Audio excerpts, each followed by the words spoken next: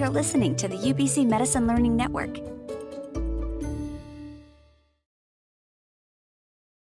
Hey listeners, thanks for joining us today for a special episode. Now I know most of us tune into Metamorphosis for information about different specialties, but given that no physician practices in absolute isolation, we thought taking a brief look and understanding our colleagues in different professions might be a good opportunity to expand our knowledge of their scope and understand how it might intersect with ours. Now obviously no two practitioners have exactly the same experience, but we hope that these conversations help expand our understanding and appreciation for those on whom we often heavily rely. Today we're taking a look at social work and nursing. Enjoy the episode.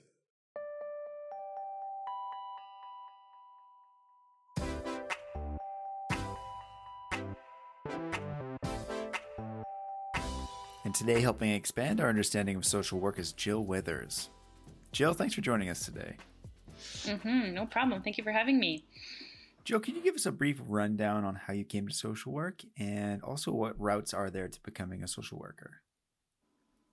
Yeah, absolutely. So actually I was first able to see the purpose of a social worker through multiple hospitalizations of my own family members and the death of my grandfather years ago. And the role and compassion of that particular social worker, that person, had such a big impact on my family as we were going through that difficult time.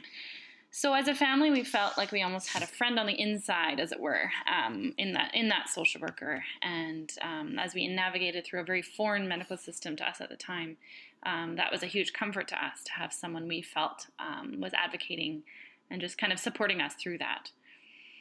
But looking back, I think I've always had an interest in helping people in both practical and emotional ways, and I've always loved hearing stories of others. Actually, even as a young child, I remember in elementary school having little counseling sessions with friends at lunch or recess over the years. And I actually remarked at many different times in high school and in different workplace settings after that, before coming to social work, that I always felt I had a bit of a sign on my forehead that said, "Tell me everything about your life." And I just definitely found like people were able to open up to me easily, and I loved listening to them. Yeah, so the routes in becoming a social worker, so in British Columbia, the term social worker is a protected term and requires both a degree and a final exam from an accredited university. And then a registered social worker, of course, requires registration from the BC College of Social Workers. So, so every person who calls himself a social worker should be registered and have gone through the proper channels. Yeah, so people often, but won't always, do a diploma in social services first, and then apply for a final 2 years of the technical social work degree program. And then they have the choice of taking a generalist degree, which is what I did, or a specialization in child welfare. So there's kind of two routes that social workers will often do. And I would say, at least in my class, it was a bit of a 50-50 divide. There are lots of people that do go into child welfare. And the social work degree programs are becoming more and more competitive, and applicants are often doing hundreds and sometimes thousands of volunteer hours on top of competitive GPAs. So it's definitely an application to get into the program kind of situation. And then once in the program, then there's all kinds of practicums required for each year of study. And then I think the third and fourth year require practicums about 300 to 400 hours each. So there's lots of practical kind of real life experience included in the degree program, which then hopefully makes you feel a little bit more comfortable in the jobs afterwards. And then often there are there's master's programs, there's doctorate programs in Canada, and more and more people are going into that as well. And it's nice that there are part and full time of both of those programs. So I hear a lot of similarities to the pre-med journey in having to sort of deliberately plan and put in the classroom and extracurricular time to even get started in the profession. Yeah. Yes, absolutely. A lot of hours invested. Yeah. Yes. So Jill, the breadth of social work must be, exceedingly large. And so I'm wondering if you could give us a generic sort of rundown or what social workers do or what they can do depending on their contexts. Yes, absolutely. So social workers cover a very broad spectrum of workplaces, and they practice as counselors, advocates, administrators, brokers, often in different government agencies. Lots will work in child welfare, adoption, family service agencies, and then some in mental health, of course, hospitals, community health, substance use, and in corrections, actually, as well. Yeah, so then on top of government agencies, you've got nonprofit, community development organizations, and then teaching and research. And actually, more social workers are getting into private practice counseling, especially these days with the increased need for mental health support. So there's lots of options. And so in every context, in all of those agencies and programs, social workers seek to look at the whole person and focus on enhancing the well-being and capacity of kind of individuals, families, and communities within their own environment. So social workers follow a very specific code of ethics, which highlights the belief in the dignity and inherent worth of all human beings and their right to self-determination. So those are kind of some tenets, the main tenets that we follow in every capacity or every workplace. Yeah, and then in every environment, basically, we're helping people through life challenges, whatever that may be. So helping children and families, helping those in the foster system, helping those with mental and physical illness, helping those through grief and loss and healthcare systems, helping those in the community with poverty and discrimination, advocating for those that are in abusive situations, addictions, divorce, unemployment. It kind of goes on and on with whatever kind of life challenges there are. That's kind of why we're here, to help those through that as much as we can, and of course trying to develop capacity in those people to take on those life challenges on their own eventually. So kind of building capacity for life's challenges with people. So given the wide swath of working environments, is there any formalized subsequent training after their degree that a social worker might engage with, or does a lot of it exist as sort of on-the-job training? Yeah, that's a good question. It definitely depends where you are. From the hospital or from the healthcare perspective, you can get into hospital work with a degree. Often for depending on the site, often you will need a master's depending on the unit. So lots of times critical care requires social workers to have a master's degree. And then there are many opportunities to train on the job. There are courses you can take, specific to the department that you're in.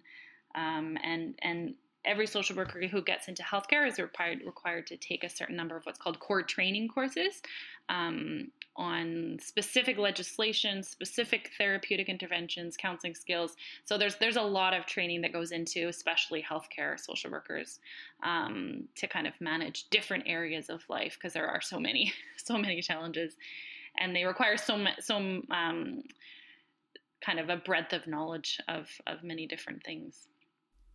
So as I understand it, you currently work in a hospital. Can you tell us what your role there looks like? Yeah, so I work in acute care in Abbotsford and Langley hospitals, and then also and so that's with Fraser Health, and then I also recently got a casual position with the BC Cancer, and as a patient and family counselor there.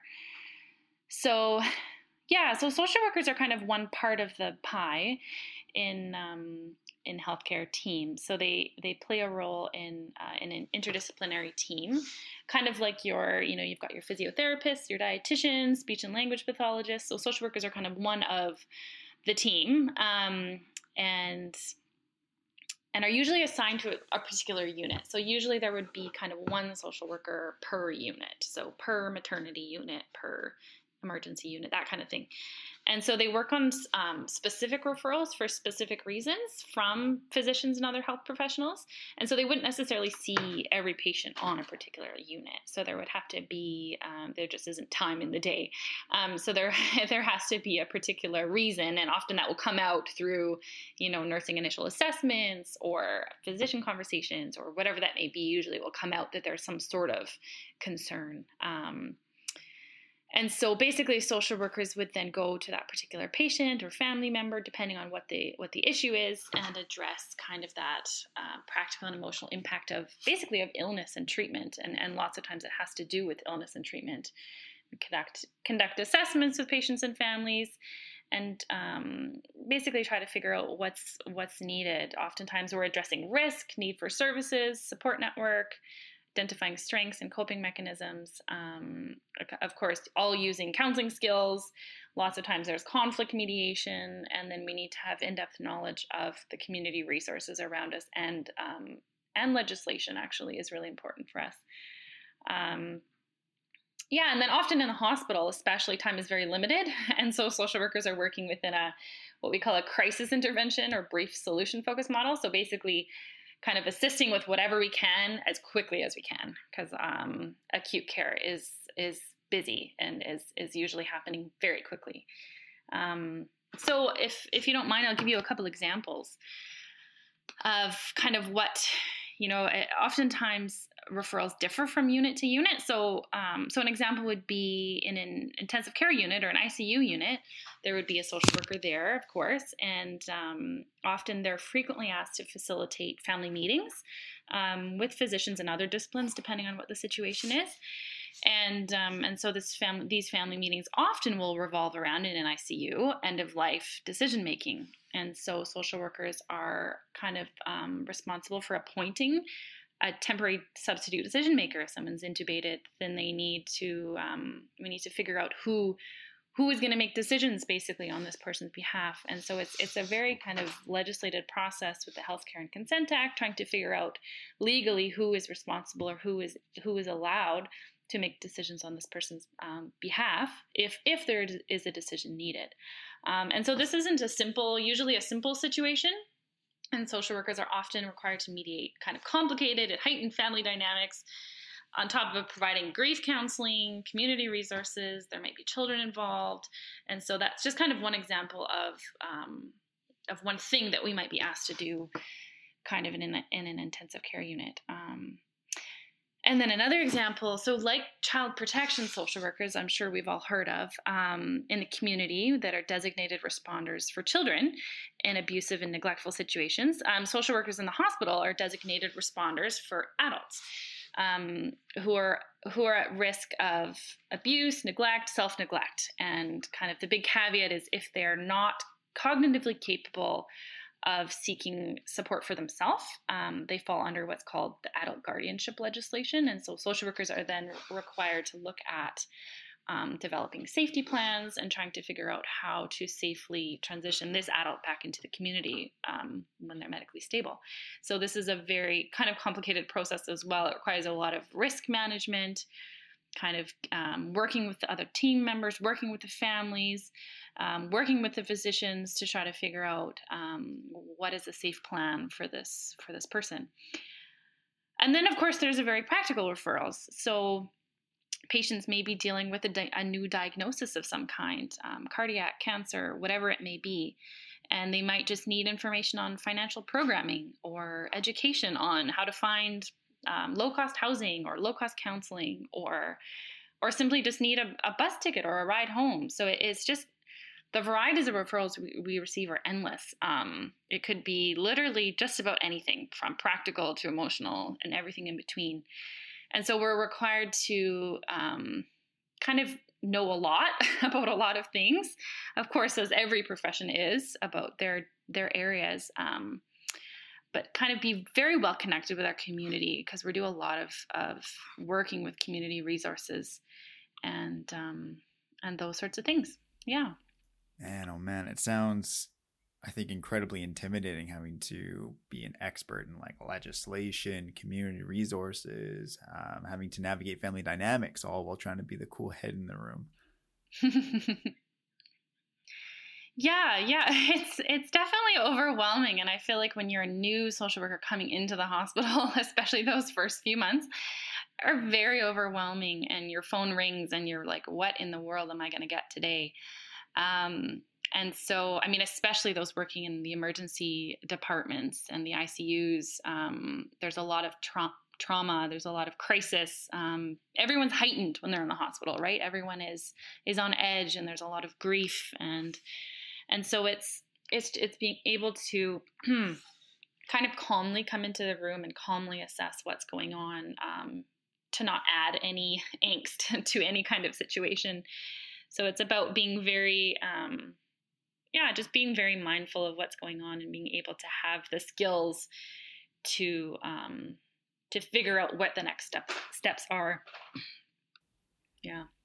Jill, it's obviously no secret this podcast is focused towards those who are either practicing or learning how to practice medicine.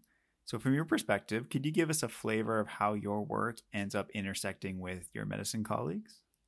Yeah, absolutely. Yeah, so social workers, we work with physicians all the time. So we have discussions with them all the time around patient concerns, and especially as they pertain to decision-making and transition planning or discharge planning. So by us and our role addressing kind of the psychosocial barriers or the barriers outside of medicine, social workers are hoping to help patients receive kind of the maximum benefit of their medical treatment, because their patients are in the hospital to receive medical treatment. That much is clear. And so what we're trying to do is help them receive kind of everything they can get out of that medical treatment, and hopefully prevent any kind of readmissions for that person. So I have an example for you, if you like. So I was asked to see this gentleman for financial concerns, kind of related to a cardiac condition. So it came to light in conversation from this person due to kind of a combination of health, loss, depression, financial concern, all of these things. He hadn't been able to do his taxes in a few years, which of course makes you ineligible for medication coverage through our program called Fair Pharmacare. So he hadn't been able to afford his cardiac medications, which of course is incredibly important, hadn't been taking them, and then ended up in the ER. So at that time, if the medical team would have just treated his symptoms and sent him home with new prescriptions, told him to take them, that wouldn't have happened. He would have been back the next week, right? But fortunately, this wonderful physician, by asking the patient more about himself, kind of going a little bit of the extra mile to ask this patient what was going on for him, this physician was able to find out that this was happening. And so then they asked me to see him. And so because I was involved from the beginning of this person's admission, and not just the end, which sometimes happens where someone's going out the door and then you're asked to kind of go and fix all of their issues. But because I was involved from the very beginning, I was able to do so much for him. So I was able to find, a CRA outreach worker to provide him with his T4 information. And then I was able to get a community agency to do his taxes, get his Fair Pharmacare figured out, get his medication coverage renewal done the next day through some advocating. And then we addressed his loss, his mental health concerns, all of that kind of stuff. And so not only was he able to continue taking his medications and likely future admissions would be decreased, we were able to kind of address his whole person, all of the things that were happening with him, all of the social determinants of health. And he was discharged home in a much better place than when he came in. And so, that definitely speaks to the assessments of that physician, just recognizing that there was more challenges there than just medical, and how much those psychosocial challenges then affect the medical and affect the recovery of his medical condition. If you're not taking your cardiac meds, you're going to be in trouble. So I think definitely we're very involved with physicians, kind of just hoping and hoping to help with maximizing the medical treatments that's being provided by physicians in the hospital. Yeah, man, that's so, wow. That's so challenging to hear because, for the number of times that we hear that term, social determinants of health, in our classes, I can imagine myself far too easily getting tunnel visioned in the thick of the pathophysiology of whatever the patient's presenting with. Meanwhile, forgetting that they have an entire life outside of the office visit that's actively influencing their experience of health, and knowing that ignoring all those other really important parts of their life isn't actually doing them any favors. Mm-hmm. But being able to involve as many other experts in those other areas of their life will set them up for the maximum success. Yes, absolutely. Beautiful. Jill, in the last few moments, I'm wondering, is there any wisdom that you'd like to share with the next generation of physicians from the perspective of a social worker? Yeah, for sure. So I think you touched on a really important point, and that would be to use your team. So I think in my opinion, the best patient care occurs when the whole team is used, not just medical colleagues, but when the acute medical needs are addressed in an admission, and only the acute medical needs. There are so many factors that are often missed, and physicians, they don't have time to address all of the factors. And so that's why you have a whole team. And so my advice would be to get to know your team, get to know what each individual discipline does, so that you can make those timely and appropriate referrals at the beginning of the admission to address the needs of the whole person. And I think then, hopefully, we're increasing overall health and well-being to our patients, kind of together as a team, which is hopefully the model we're striving for. Sounds like a great thread of wisdom, and maybe a good place to stop for today. Jill, we are so appreciative of your time and helping sort of demystify social work a bit. Thank you for joining us. Yeah, no problem. No problem. Thanks for having me.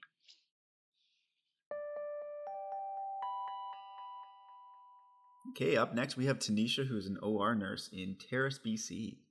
Tanisha, thanks so much for joining us here today. You're welcome. It's good to be here. So I have to be honest, even before starting medicine, I had the utmost respect and almost a fearful reverence of nurses.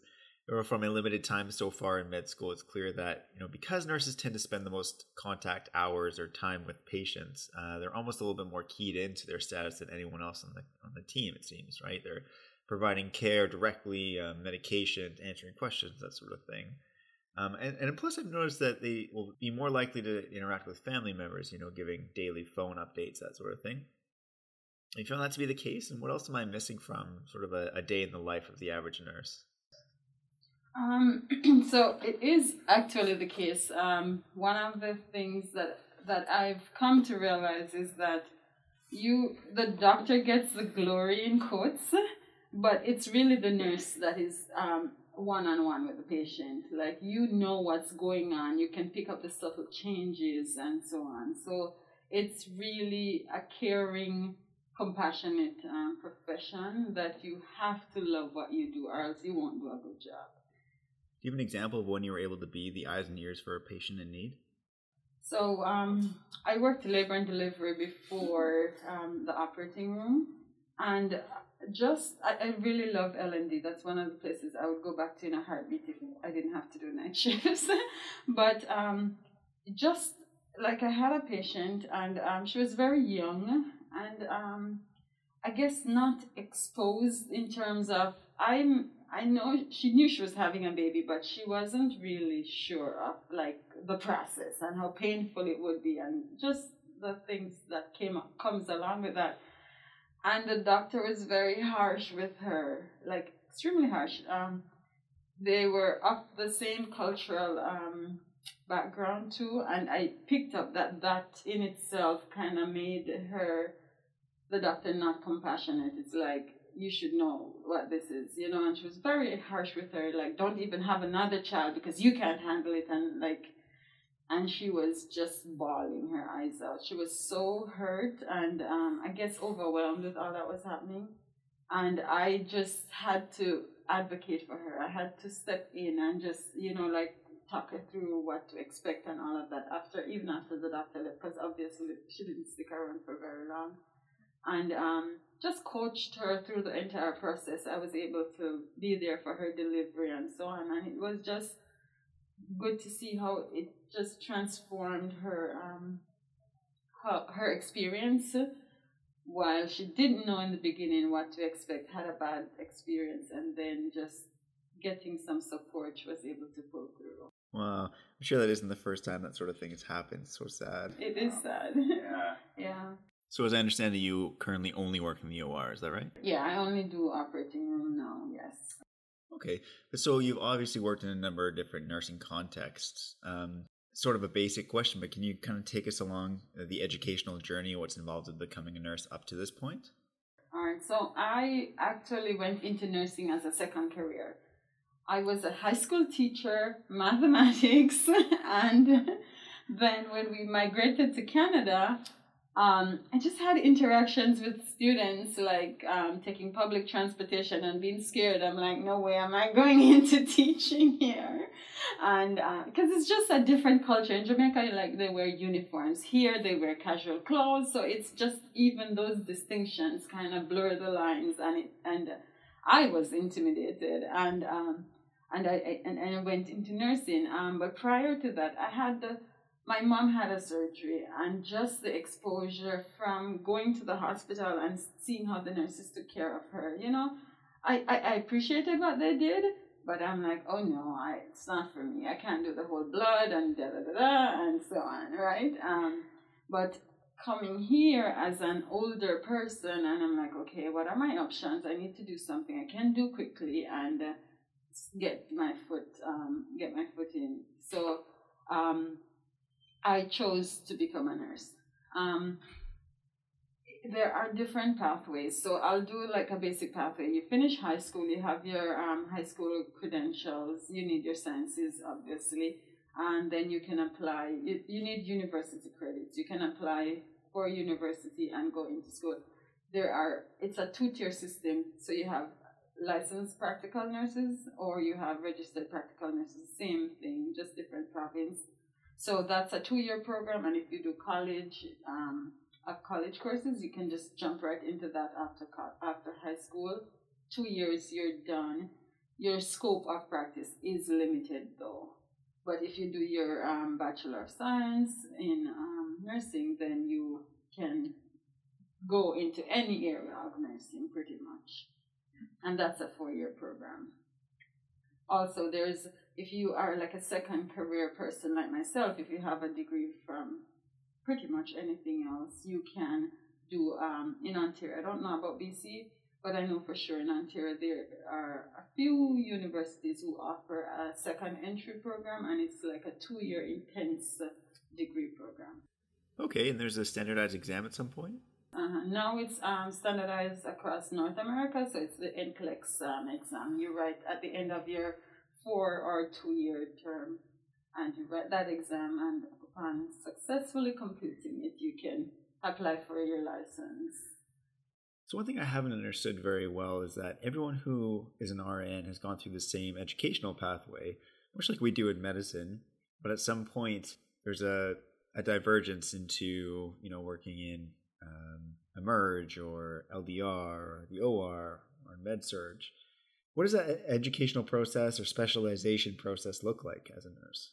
So when you during school, you go on your clinical experiences, and that exposes you to different areas of nursing. So you have gerontology, whether that's you want to work in like the nursing homes, or you want to work in hospital care settings like acute care, rehab. They have multiple areas. So you're exposed to a number, I think a fair enough amount so that you can make an informed decision at the end. And you pick up things like what you like, what you dislike, and then at the end, any nurse who is licensed can work like in Med-Surg. You don't need any additional training for like Med-Surg areas. That's just your basic entry to practice, and all nurses are trained to be able to function in Med-Surg areas, medical surgical areas. If you want to specialize, like you want to go into ICU, any acute care, operating room, labor and delivery so it depends. There is a course that's offered. You don't have to have it to work as a labor and delivery nurse. It's highly recommended.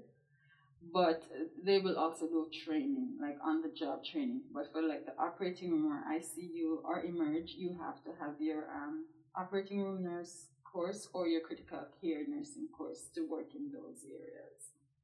All right, Tanisha, so probably more than any other non-physician profession, nursing has the most overlap with physicians' content and sort of direct practice. Could you help me delineate the two professions in my mind? Like what are some of the fundamental differences between nurses and doctors? Right. So we do have, I think, the most overlap, and especially in like acute care areas, you work very closely with physicians. So sometimes, depending on personalities too, some nurses tend to want to blur the lines a little bit because of experience and all of that. But there are fundamental differences. For one, it's training and scope of education and practice. Like doctors do more intensive schooling than nursing. Nursing is typically a 4-year baccalaureate program, and you're done. Yes, you can do a little specialization, but those are short-term courses, like 3 months at the most. So that, I think, is a fundamental difference. What your role is. Like, nurses do not prescribe. We do not do medical diagnosis. There is like a nursing diagnosis, but it would stem from a medical diagnosis.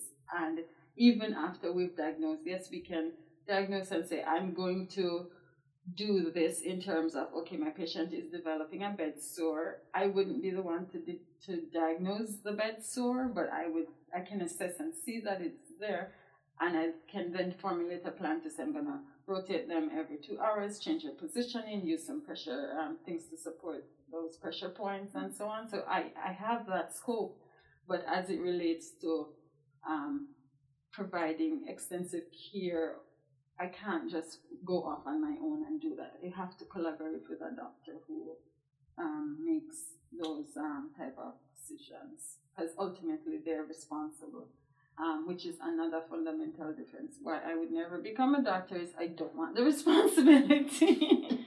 You are really responsible for someone's life, and I know it sounds scary, and I think it's scary, but it just comes with a lot of responsibilities, and especially here when you see how closely you work with the doctors in the OR, I'm confident that if my patient is crashing, while I'm going to do the best for my patient, at the end of the day, it's not the burden is not on me; it's on the physician team around the patient. So, like, those are really, really big ones. I think scheduling too. Doctors work really long hours, like more than nursing. We get relieved at the end of our shift, no matter what. They can't hold you there, right? But I feel like doctors sometimes do like 24-hour calls or longer hours, and that's awful in my opinion. So you've given us an example already, but could you expound with a story about maybe a strong or dysfunctional working relationship between nurse and physician? The good one I think is when you understand your role. I see the nursing role as a supporting, in quotes, a supporting role in terms of the beauty about healthcare now too is that things have changed. It's now a team-centered approach care. So you're not lesser or less important than any member of the team, right? But we are in a supporting role, and I find the fact that you have nursing at the bedside 24 hours, you can consistently monitor what's going on with the patient and then report if the changes to the physician, so they don't have to be there all the time, and they can do more. Like a physician wouldn't be able to monitor 20, 40 patients, you know what I mean? But if you have like 10 nurses looking after 40 patients, they can report the changes, and things can be adjusted as patient care needs. So I think when that happens beautifully, it happens. It's best. You have best patient outcomes. The problem is if a nurse may think that they can handle something, but it's really not within their scope. And if they had reported it earlier, then the outcomes would probably be better. I'm not sure. Sometimes it's inexperience why things aren't reported early. because if it's a new nurse and she's never seen anything like that, I'm just not sure. The pathway would be consult another RN, someone more senior, and then, just get a second opinion. Or if you're really, really not sure, you can always call the doctor. Doctors are on call overnight, and I understand. I mean, they work in the day. We're human beings, right? Some staff will call for everything, and not everything needs to be called for. Like as nurses, we can practice independently up to a certain scope, right? So a bad relationship would develop when you're just calling to say, oh, the patient's blood pressure is high. You know what I mean? As a nurse, you have orders for drugs. You can do something. So you wouldn't call to say my patient's blood pressure is 185 over 99, You would call to say, my patient's blood pressure is 200 over. I have done these things already. Nothing is changing, right? Mm-hmm. So I feel like when you exert yourself, because you are knowledgeable and you work, the doctor has more trust in you. So if you page them, they'll answer because they know, okay, Tanisha would have done these things before, right? So when you develop those relationships because of the knowledge that you exert, it works beautifully. But when you're somebody who just page just because, or you page and they're like, okay, so what's the lab? Oh, I don't know, let me go look. It shows that you're not prepared. And then, then I would say people, like you might say the doctor was mean, but it's not really that they're mean. It's just, it's frustrating because you're not equipped and you're wasting valuable time because they probably were in the middle of something or need to do something and they're waiting on you because you just don't have all the information. So I feel like those things develop bad relationships in quotes, but when you the same thing that you do well also develop good relationships because there's that trust that is needed. Yeah. So over the course of time, are there things that you've noticed physicians do that consistently help make your lives better or, say, easier to manage? I think just respecting each other, like it's fundamental. But it actually does go a long way. Like, so when I worked labor and delivery in Ontario, we had 15 operating rooms running per day. So it's a big center. And because it was a big center, like it's really high stress. And medicine in general is high stress, right? But because it was such a large center and I guess for efficiency, you would develop teams that would stay in certain services. So like orthopedics and so on, right? And you'd have nurses who were consistently in those areas. But as you know, people call in sick or you take vacation. So there were times when you had the general nurses who would rotate to any room. They would end up in those areas. And honestly, there were doctors who would walk in the room and recognize that it's not, because I was not one in a specialized area, because I didn't want to be. I wanted to know everything, so I chose to go around, right? And they would walk into the room and they'd see you, and because you're not one of their team members, their face would just automatically change, and they'd be like, oh, I'm not a mind reader, but you can tell, like, it's like, oh, I don't have my usual, it's not going to be a good day. Or they would come in and you're there, but one of their usual, especially in ortho, there's a big thing for scrub. Like scrubbing in ortho is probably the most challenging scrubbing in all of the operating room. Because there are lots of instruments, there's lots of putting together, and it's very, very hands-on technical. So if you're not, and nursing is female-dominated, if you don't know how to use the drill and saw and those things, and you're in ortho, it can be intimidating, right? And he came in one day, and Peter was a nurse that I worked with, and he was an ortho, he specialized in ortho, and he did a lot of scrubbing, and he was like honestly the best. And he came in the room and he saw Peter and he's like, yes, I have Peter today. And fortunately, it was someone I developed a rapport with. So after he was all happy and And I'm like, and it's good to see you, Dr. So-and-so. And he's like, I'm happy to see you too. I'm like, no, you're not. But, we had a good rapport, so I could say that. So I'm saying that to say, when those things happen, other team members can feel left out. And even if you know your stuff, you might get nervous and just not perform at your peak. Do I know how to solve that? I don't, because you still need to develop efficiency. So yes, you do need people who specialize in areas, but I guess it's just how you approach it. Because the challenge is nobody wants their room to run late, and so you have all these other stressors going on. But the nice thing is when you work in other areas, and if you take your job seriously, and a surgeon doesn't know that, and you work with them, and they work with you the first time, at the end, I honestly worked with an orthopedic surgeon, and I was scrubbed with him, and he was very, very professional and very respectful, and he said, at the beginning, he's like, I haven't scrubbed with you before, and, I introduced myself to him, and he said, I like these things this way, and, which I found to be very helpful, because it made things easier for me.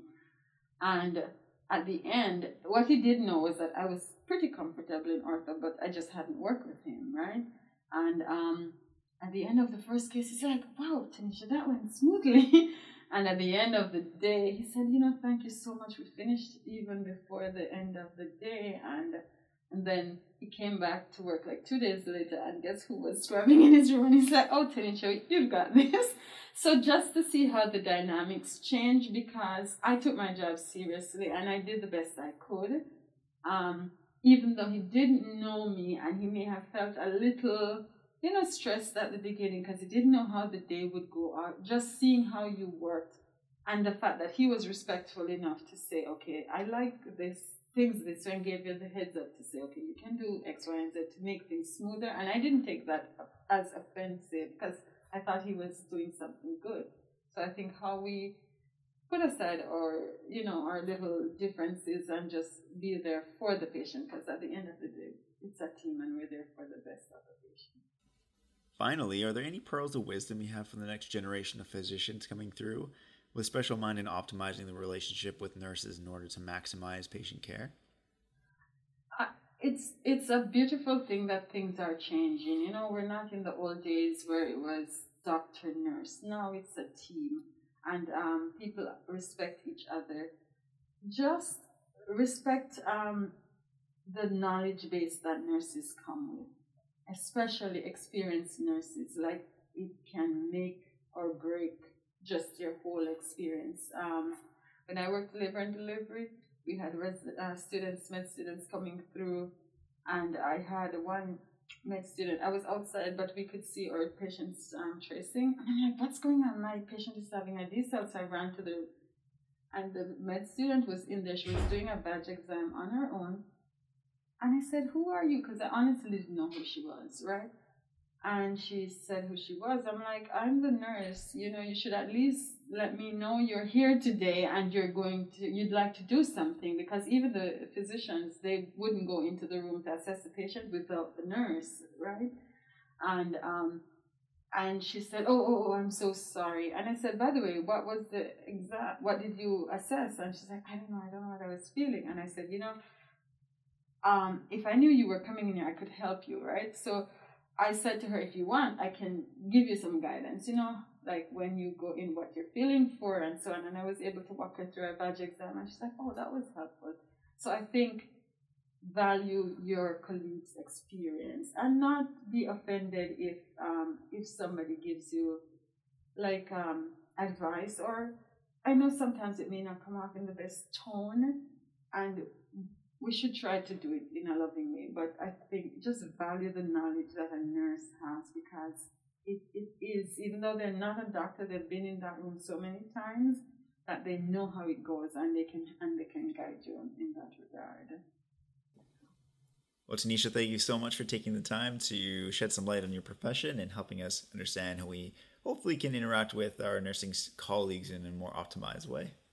Thank you. You're welcome. It's good. And I see this as a teamwork, and I know the future looks great because we're moving in that direction. And as always, thanks for joining us on Metamorphosis. For more episodes, you can find us on Spotify, Apple Podcasts, or wherever you find your podcasts. Till next time, keep well.